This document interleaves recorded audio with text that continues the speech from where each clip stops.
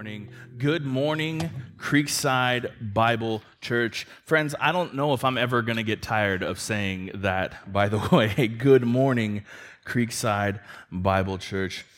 As we get started this morning, continuing on in our series through the letters of the churches, to the seven churches in the book of Revelation, I would turn your attention to that same section of Scripture that our dear brother Tim just read for us. We'll be going through Revelation chapter 2, verses 1 through 7 this morning. And as I am oft to do, friends, I would just like to open in a word of prayer. Awesome and amazing God, Lord, we thank you for this day that you have made. We thank you, Lord, that we could wake to new mercies. We thank you that we could gather together in this place to worship you in spirit and in truth. And Father God, we thank you that we can call one another brothers and sisters, friends and neighbors, Lord, that we can gather in this building and worship you free of fear. Lord, as we turn our attention to your holy word, we pray that you would bar our hearts and minds from distraction. We pray that you would focus us entirely on your word, on your will. Lord, would you help us to come to know you even more? Would you reveal through your word your character to us even more clearly? Lord, would you stir in us our passion for Christ, that we might hunger and thirst for righteousness? In Jesus' name we pray these things together. Amen.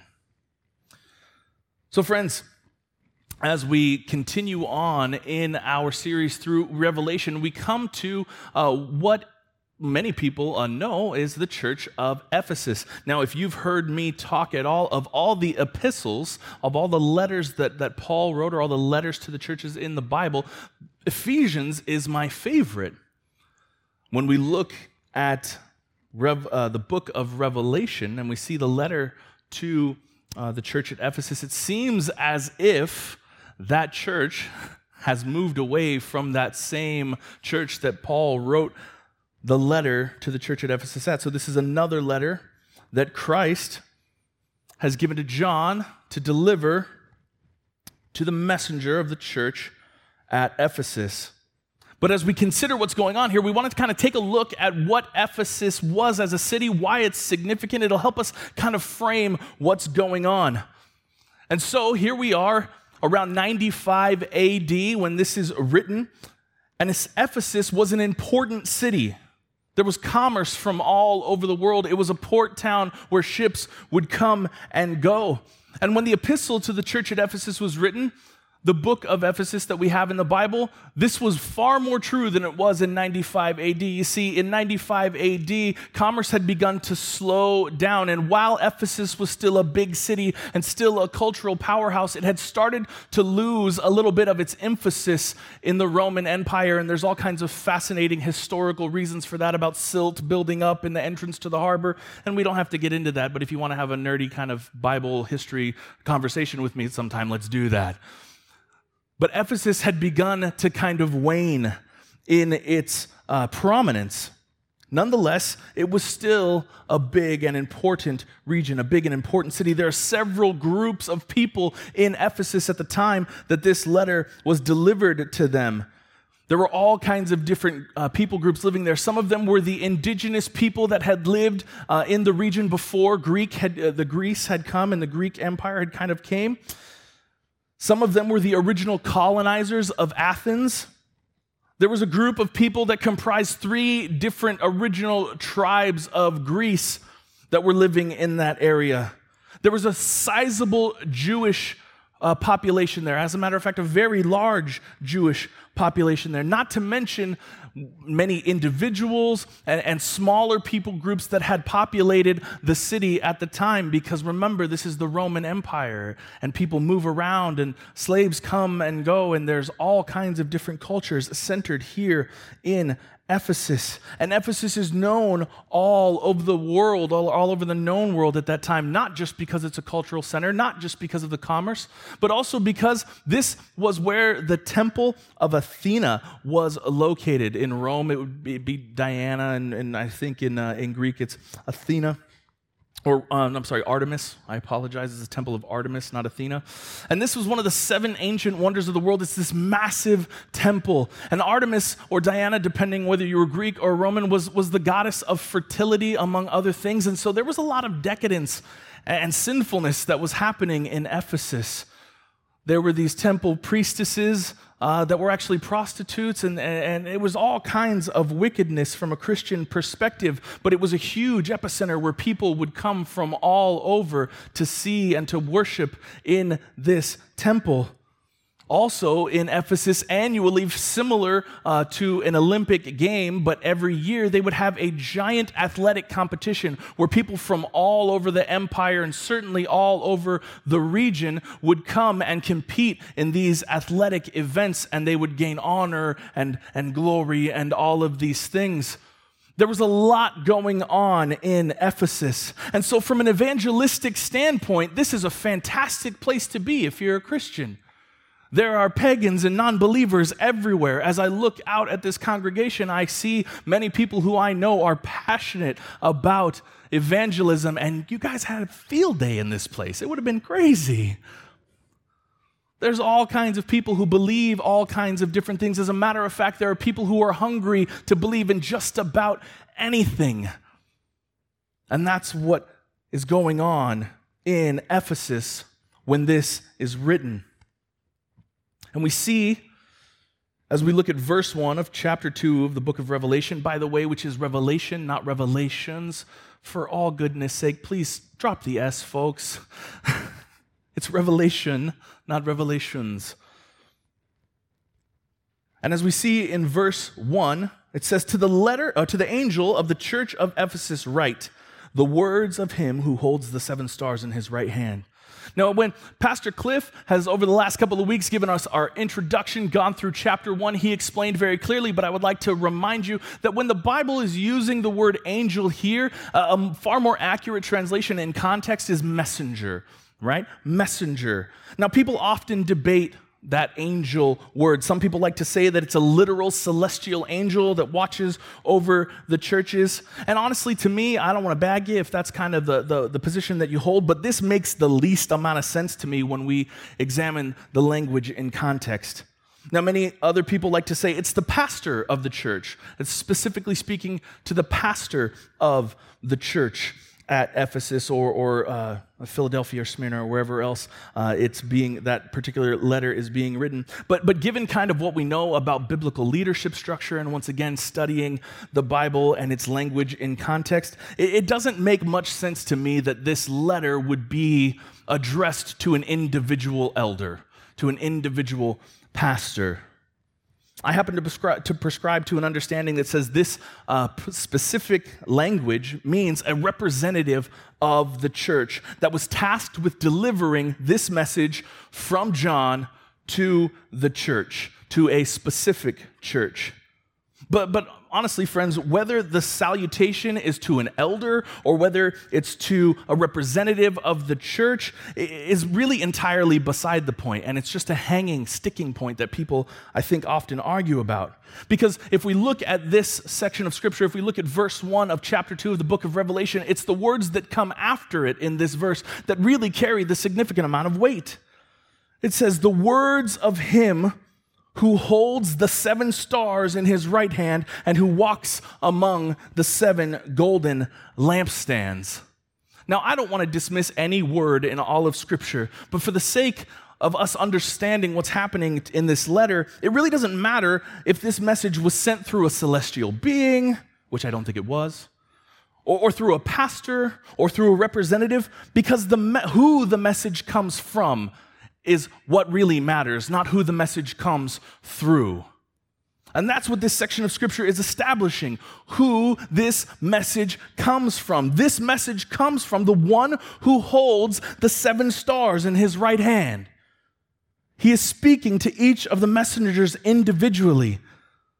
But the reminder here is that there's a total of 7 churches to whom he's speaking, because it's also the one who walks among the 7 golden lampstands. In case you missed it or it's confusing to you, Christ is the one who's delivering this message, whether it's through a messenger of celestial being or a messenger of individual being or a messenger just as a representative of a body of believers. Christ is the one who sends this message, and that's the important part to hold on to.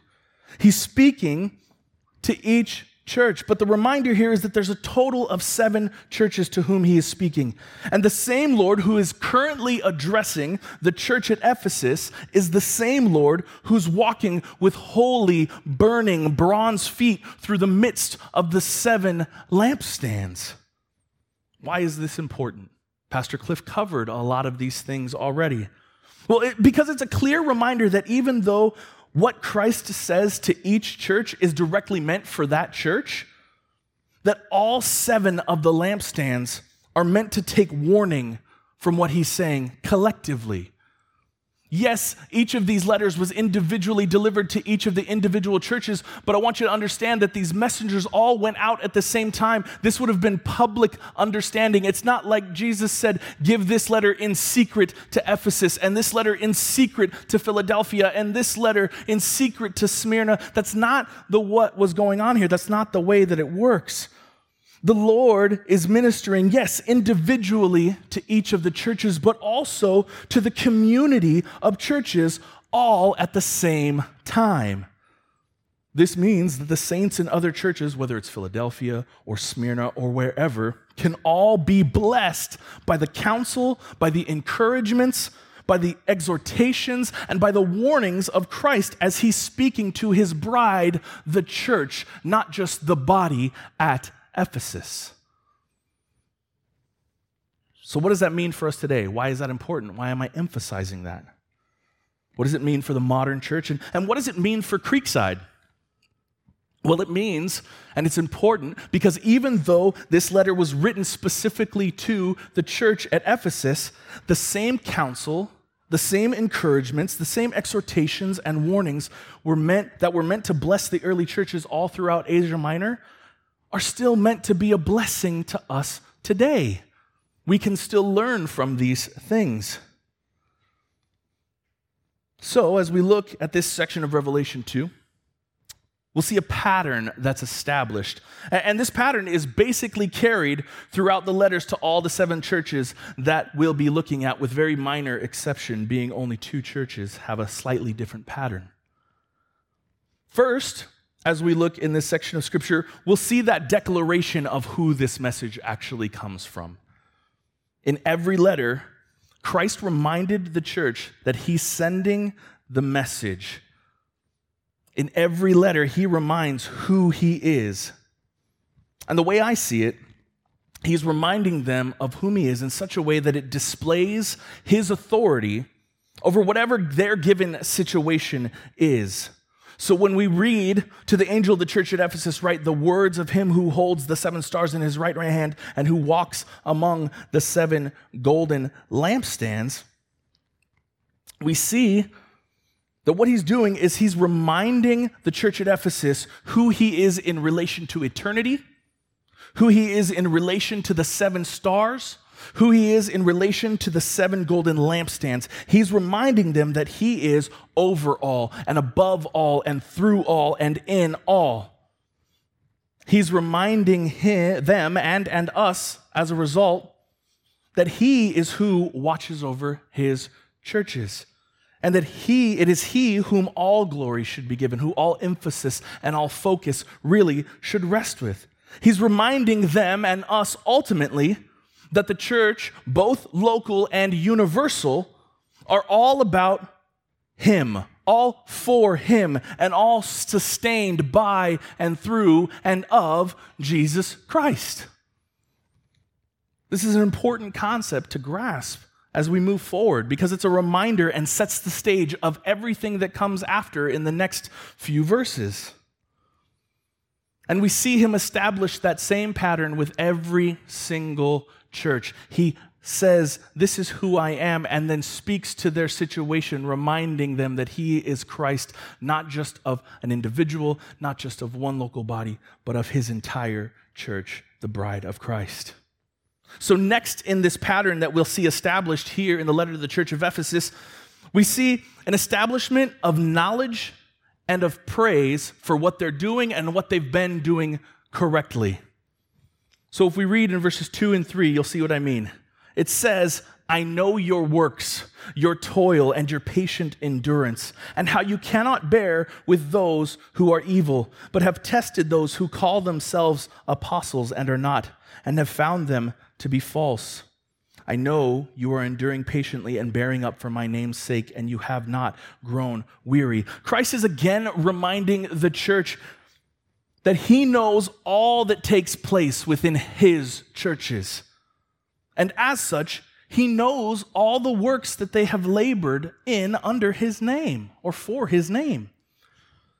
Christ is establishing this pattern and this mentioning of the fact that he knows everything that happens within his body. And we also see here that Christ is commending the church for something that's actually become really unpopular in our current culture. It's actually the first of two ways that he commends the church in kind of a currently culturally unpopular way. See, here, he commends them for something that we've tried to disassociate from Christianity. He commends them for their intolerance. Yes, that's correct. Christ is commending them here for their intolerance. He's commending them for their intolerance of those who are evil.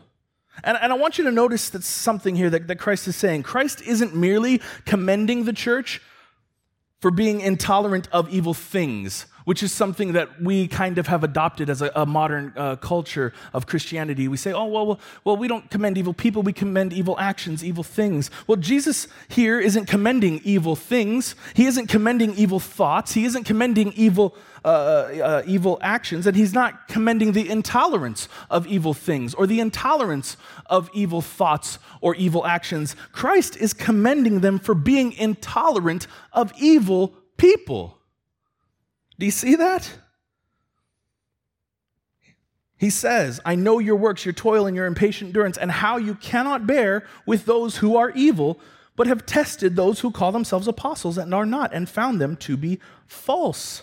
This is not a condemnation, it's a commending, a hearty commending of the fact that they will not tolerate evil people. Now, friends, I know that this is not a popular thing to say in our current culture. And I'm sure that a couple of you are uncomfortable with the idea that Christ is commending any type of intolerance, or that I would say that from this pulpit. But I want you to remember that this is the Bible, not Pastor Justin.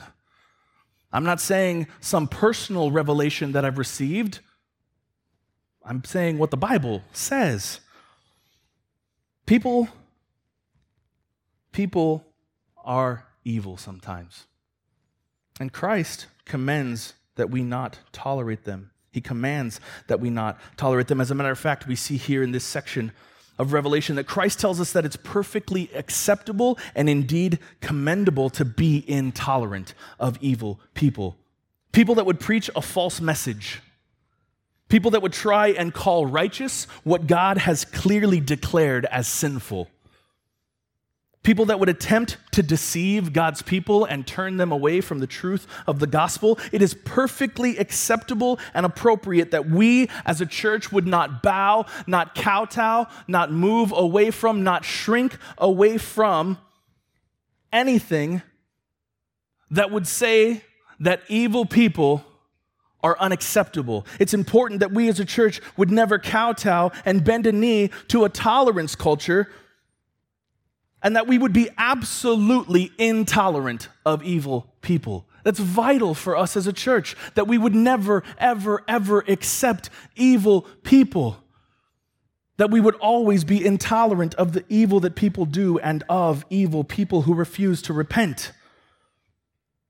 That we would declare their proclamations to be false, and that we would instead always, as a church, stand firmly in the truth of Scripture that is unwavering. Creekside, let us never, ever, ever be a people who tolerate evil people. Let us never be a people who tolerate evil deeds.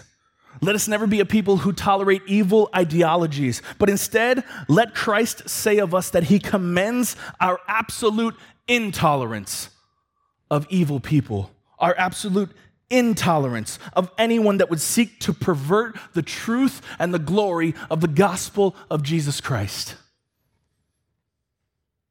But, just in case you're getting really uncomfortable, and you're afraid that I'm the kind of man that would stand behind this pulpit and encourage a sinful kind of intolerance. Friends, I'm not doing that. Let's keep reading here in this section of Scripture because God, in his mercy and his grace, has given us an even clearer definition of how it is appropriate to be intolerant. So next, we'll see a charge that's brought against the church at Ephesus. Now, of all the 7 churches that we'll be looking at over the next several weeks that have a letter written to them, all but 2 have a charge brought against them. Only Philadelphia and Smyrna avoid this hammer. But I'm not preaching on Philadelphia or Smyrna. So let's check them out. Starting in verse 4, it says, "But I have this against you." Now just stop right there, friends. Those are words you never want to hear from the sovereign king of the universe. Those are words that you never ever want to hear from Christ, that I have this against you. That's a bad day, and we should pay careful attention anytime Christ says anything like that. And he says, "But I have this against you, that you have abandoned the love you had at first." And in the first part of verse 5, he says, "Remember, therefore, from where you have fallen, repent and do the works you did at first." So as we continue on in this scripture, we begin to see that even though Ephesus had a good grasp of theology, even though their doctrines and their practices that they participated in under those doctrines were sound, even though they were great at having an intolerance for evil people, it would seem that this church had a serious heart condition. They had abandoned the love aspect of speaking truth in love. This is an instruction that Paul specifically gave to the church at Ephesus in Ephesians chapter 4, verse 15. To speak truth in love, it's almost as if God is all-knowing and omnipotent and understood that Ephesus would have a problem in this area, and so then, by his Spirit, had Paul write to remember to speak truth in love. It looks like the church at Ephesus missed the memo. You see, friends, when we look at this charge that Christ brought against them, it's actually pretty terrifying. It's scary, it's perilous, and it's heartbreaking. Why? Why would I say that this charge against the church at Ephesus, some other church in the ancient Asia Minor that we won't ever know until we go to heaven, why is it perilous and heartbreaking? Why is this truth so scary?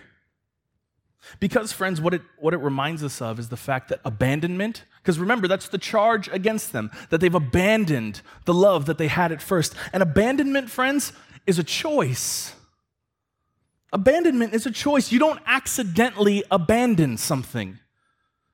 Now, I know that there are some of you right now that are thinking about all the things and all the different ways you could accidentally abandon something. I love you. You're wrong. Don't be so stubborn. The truth is abandonment is a choice. Now, you may not realize that you've abandoned something, that you've abdicated a responsibility, or that you've walked away from an obligation. Because sometimes that abandonment, it happens slowly, it happens incrementally. And so, as we become calloused or busy or distracted, the fact that we're abandoning something, it goes unnoticed. But friends, just because something goes unnoticed doesn't mean it happened by accident. Abandoning something takes a choice or a series of small choices. And the church at Ephesus had chosen to abandon, or when we look at this language, they had grown lax. They had grown lazy in their love. Their love for what? Their love for one another. Their love for the lost. And ultimately, without realizing it, they had abandoned and grown lax in their love for our Savior, Jesus Christ. Well, how do I say that?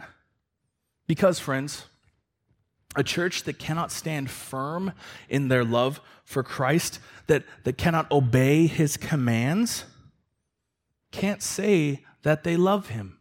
But Pastor Justin, Jesus told them that he commended them in all the ways that they were obeying his commands. That's not true, friends. I would remind you of John chapter 14, verse 15. Christ says, if you love me, keep my commandments. And then in Matthew chapter 22, verses 37 through 40, we see Christ say this: you shall love the Lord your God with all your heart and with all your soul and with all your mind. This is the great and first commandment. And a second is like it, that you shall love your neighbor as yourself. On these two commandments depend all the law and the prophets. Friends, if we are not speaking truth in love, if we ever become a church who abandons the fact that we are told to serve in love, then we've abandoned our first love, Christ. And this is what it seems like has happened at the church of Ephesus. A church cannot stay the course. A church cannot honor God. We cannot obey all that God has commanded if we ever lose sight of love. But it has to be love biblically defined, not culturally browbeat into people. Next, we'll see that the church at Ephesus is given an instruction and a warning. It says, remember, therefore, from where you have fallen, repent and do the works you did at first. If not, I will come to you and remove your lampstand from its place unless you repent. So what we see here in this section of Scripture is yet again Christ emphasizing that this is not a practices and deeds malfunction that the church at Ephesus is having. This is absolutely a heart condition. I said just a little while ago, it would seem that Ephesus has a heart condition, and this scripture backs it up. But why? How can we be certain that this is a heart condition of the church? Well, is it because that Christ is talking about love, and love comes from the heart, and so that's how we know that he's talking about heart conditions because they lack love? No, it's not. See, you can love someone sincerely, but love them wrongly. Ask me how I know, or rather ask my wife how I know. You can love someone sincerely with all your heart, and men, we tend to be really good at this. We can love someone sincerely with every fiber of our being and not be loving them the right way. So we know that this is not necessarily just about love. So what about this scripture tells us that it's a heart condition? Well, we know that this is a heart condition of the church because the church isn't told just to correct their actions and deeds, are they? As a matter of fact, we see very little of the idea of correcting actions and deeds. Instead, the church is told to do what? To repent. The church is told to repent. This means that the collective heart of the church at Ephesus was not in right standing with the Lord. That collectively, as a local body, the church at Ephesus had hardened their hearts. And God is calling them to repent. See, repentance is about reconciliation and restoration with the Lord. When we have been given the grace to believe by faith, we're told to repent. Why? So we can just confess all of our wrong being to the Lord who knows everything anyway? No, friends. It's a humility, a humble heart that lays bare and open before the God of the universe and says, Lord, this is what I've done and how I've sinned against you, and God, I pray that you would forgive me. Help me to turn from this. Repentance is about reconciliation of our heart to God's. And so, because Christ tells the church at Ephesus to repent, we know that collectively the church has a serious heart condition. They are not in right standing with the Lord. Most often in the Bible, people aren't told to repent simply when their practices are askew. Usually they're told to stop doing this thing, start doing that thing, if their actions aren't quite right. But here they're told to repent. And then they're given a stiff and scary warning about what will happen if they fail to repent and return to love. Now, oftentimes when we read in scriptures, we can see some things that should, for the Christian, shake us to our core, be scary for the individual Christian. But this is something that a church collectively, as one body, as brothers and sisters given to one another for the cause of righteousness in the name of Christ, we should all pay careful attention to this warning that is given to the church at Ephesus. Because what will happen if they fail to repent and turn to love? Christ tells them that he himself will come and remove their lampstand. And as Pastor Cliff has explained over the last 2 weeks, these golden lampstands that we see in the book of Revelation are the mark of the fact that this is a church that belongs to Christ. Friends, what I want you to understand here is that Christ is saying, if you don't repent, if you don't return to love, I will come and remove this lampstand. He's telling them if they don't get their heart right, and remember the love that they had at first, that they will no longer be his church. If that's not scary to you, check the pulse. That's terrifying. This idea that Christ would say, if you don't love, you're not obeying my commands, and I will remove your lampstand. So all of this means that Christ is telling us that all we really need is love, right? Bum, ba-da-da-da. No? He's saying here very clearly, right, that hate is a terrible thing, that intolerance of evil people is okay, as long as it's absent of any hate and totally full of love, right? Wrong. That's not what he's saying. And now, as we kind of keep digging through this section of Scripture, I'm going to say the next uncomfortable thing. If you remember just a little while ago, I said he says 2 things that are not popular with culture today. We're going to get into the second one. Christ commends and encourages the hate that the church at Ephesus has. Now, before you start throwing things at me or walking out, let's read actually what Scripture says here, okay? Verse 6 of chapter 2 of the book of Revelation. Yet this you have. When he says, yet this you have, you're doing this right. So I want you to kind of be reminded of the structure here. Christ establishes who he is, what he knows, why he has the authority to speak, exactly whose church he's speaking to. And then he commends them for the things that they're doing correctly, for their intolerance of evil. And then he brings a charge against them and gives them a stiff warning of penalty. And now, as Christ often does all throughout Scripture, he comes back to an encouragement. He doesn't just leave you with the hammer. And he comes back to an encouragement. He says, yet this you have, this thing you're doing right. You've got this part right, he says. You hate the work of the Nicolaitans, which I also hate. Do you see that? Now, friends, did you ever think that you would read a section of Scripture anywhere where Christ, tender, meek, and mild Christ, the humble servant and the blessed Savior of his people, would be handing out attaboys for hate? Now, the truth be told, this is not the sole section of Scripture that does that. But we like to turn a blind eye to these things, don't we? Why? Why do we like to turn a blind eye to the things that Christ commends us for in hate? Well, friends, it's because of how I just described Christ now: tender, meek, and mild, humble servant, blessed Savior of his people. Now, all of these things are true about Christ, but I wanted to remind you of some of the things that Pastor Cliff has been teaching us about over the last 2 weeks. See, this is not tender, meek, and mild Christ that we see here. You still have not seen tender, humble servant Jesus commend somebody for hatred. Instead, What you have seen is this Christ. See, the Christ that's speaking here is no longer just the humble servant.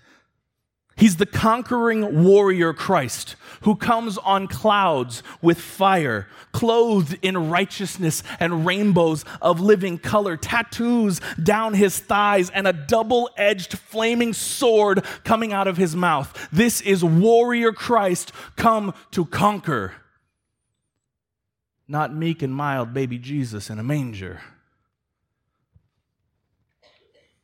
No longer is this the Christ that is mocked and ridiculed and beaten and scorned and dismissed. This is Christ ascended. Christ restored to the full measure of his righteous glory and wrath. This is the Jesus that's coming again, the one that the Bible tells us every knee will bow, every tongue confess that he is Lord. This is the Christ who says to the church at Ephesus, you have this. You hate the work of these people, which I also hate. So who were these people? Who were these people that Christ hated, that he gave the church at Ephesus an attaboy for hating also? Well, there's a little bit of debate amongst biblical scholars, but most agree that these people were a Gnostic sect, an offshoot of the church that had followed a former deacon of the church that we see in Acts chapter 6. If you look at Acts chapter 6, you'll see where the church is naming the 7 deacons. And if you look second to the last on this list, you'll see Nicholas. He was made a deacon in the church, and he's described as a proselyte. And what is a proselyte? Well, it's someone who has been proselytized, or someone, in other words, who changes their way of thinking, who has been persuaded and drawn to change their way of thinking. Now, there's fantastic theological, nerdy debates about whether Acts 6 describes him in this way because it's a foreshadowing, or because he was somebody who formerly had a different way of thinking that then became a Christian and so became a deacon. For the context of this sermon, it really doesn't matter which, because that's just a fun, nerdy conversation.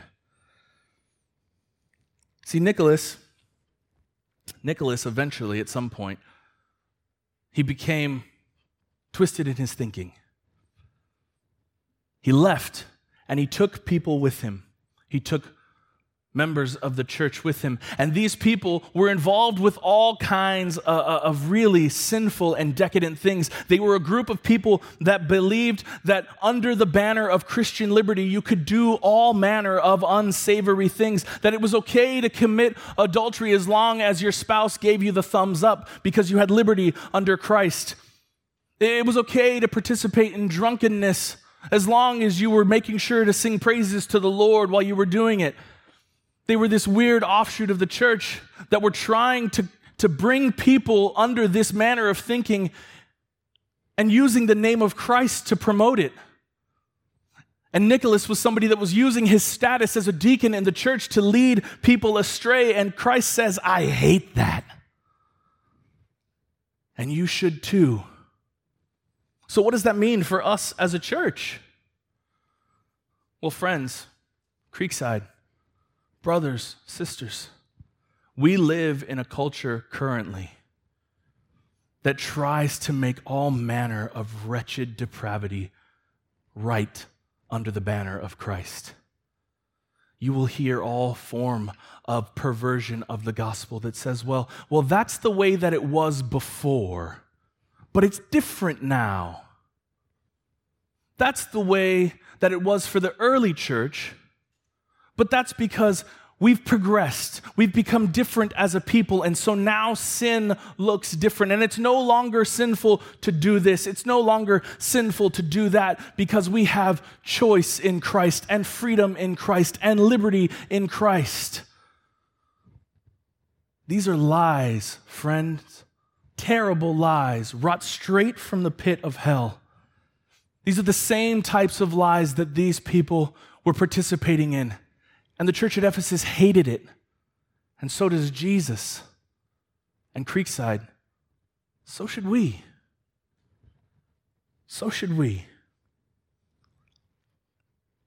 But okay, how does all this intolerance and hate bring glory to God? Now, friends, I understand that this is a weird sermon. And honestly, if you would have told me 6 months ago that I would stand behind a pulpit anywhere and preach any form of intolerance or hate and then say that Jesus commanded it, I would have had serious doubts. But this is what it says in verse 7. He who has an ear, let him hear what the Spirit says to the churches. To the one who conquers, I will grant to eat of the tree of life, which is in the paradise of God. See, the intolerance and the hatred that we speak of here are not the same kinds that the world accuses Christians of, and they're not the same kinds of intolerance and hate that many people who would call themselves Christians have fallen under. Friends, these types of intolerance and hatred are an intolerance and a hatred for sinful things that God has commanded us against. And remember that this all hinges on the first love. The first love. And what was the first love? A love for the righteousness of God.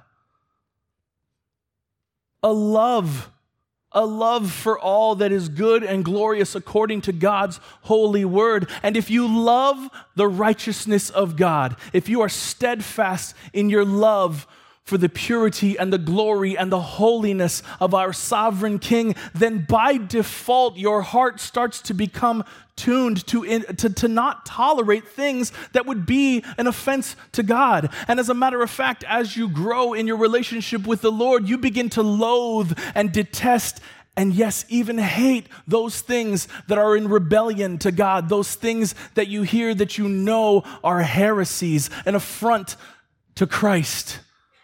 In your heart, you detest those things, not because you're a hateful and sinful creature, which you are, but because you love the Lord so much that that which he finds unsightly is unsightly to you. Friends, the glory of the gospel of Jesus Christ, the beauty, is that at one time, every person who was a sinner under wrath and who is now a sinner under grace, every single person who is saved by Christ was at one point just like the Nicolaitans. See, I can stand here and rail against evil people and rail about the hatred of evil things and evil practices. And really, I'm railing against my former and dead self. Each and every one of us were just like them, lost in sinfulness, ready to gobble up all that the world would have to offer. But by God's grace, he granted us faith to believe in this Christ, both tender, meek, and mild, and warrior, both humble servant and sovereign king. And he granted us, just as he encouraged the church at Ephesus, to repent and restore right standing with the Lord. To believe is a gift. To repent is a gift and a command. And then we are to obey. Friends, the message that he gives to the church at Ephesus is no different than any other gospel message you have heard ever. Believe in the power and the promise of Christ. Repent of your former ways that are in opposition to the Lord and obey all that he has and all that he has said. This is what he tells the church at Ephesus. Believe, repent, obey, and if you do this, I won't remove this lampstand from you. This is the message that we as individuals and that we as a church need to hold on to when we see the message given to the church at Ephesus. As a church, we are to collectively believe in all that God has said. Believe in all that God has done, even the parts that make us uncomfortable, even the parts that make us unpopular. We are to believe in all of these things, and for those that we have fallen short in, for those areas and strongholds within our hearts as individuals or collectively as a church that we have held in opposition against the sovereign King of the earth, we are supposed to repent. And then in humility, we are to obey. Obey all that He has commanded. And friends, if you are here today and you don't know any of that, if you don't understand what it means to believe by God's grace in all that He has commanded, if you don't understand what it means to believe that you are a sinner in rebellion against the sovereign King of the universe, that you are in desperate need of a Savior, and in knowing that God provided that Savior for you in His Son, who came and lived a perfect and sinless life for 33 years, who lived and taught and died, having done nothing wrong, was brutally murdered on a cross, that His blood would be poured out, that your sins might be covered and redeemed, that He was placed in a tomb where He laid for 3 days. And then at the end of that 3 days, to show His dominion and power over all things, including death, He rose again in physical form. He walked out of the tomb. He spent time with His brothers and sisters, His disciples, His friends. He prayed with them. He ate with them. And then in a short while, He ascended physically into the clouds, where He sits now at the right hand of God, clothed in rainbows of living color, restored to His glory, making intercessions on behalf of you, the bride of Christ, the church, His chosen people. If you don't know what any of that means, if you don't understand that because of this thing, you can repent, you can believe, you can obey, and you can be saved from the wrath of hell that you deserve, and you can instead know the glory and righteousness of God, that you can be a fellow heir in the kingdom of heaven, then friends, listen carefully. Believe, repent, and obey. And if you want a deeper instruction on what that means, then myself or Austin or Justin Kraft or any of the elders would love to speak with you. We would love to help you grow in this way. We would love nothing more than to see you saved, not by our work, but by the grace and mercy of God the Father through Christ the Son. As we prepare our hearts and minds to receive the Lord's Supper, I would like us to just pray together for a moment as our deacons and ushers, I don't know if it's ushers as well, move to prepare the elements. I want us to pray thanks for the word and revelation that we've just received, and pray also for the visible sign of grace that we're about to receive in the Lord's Supper. Let's pray.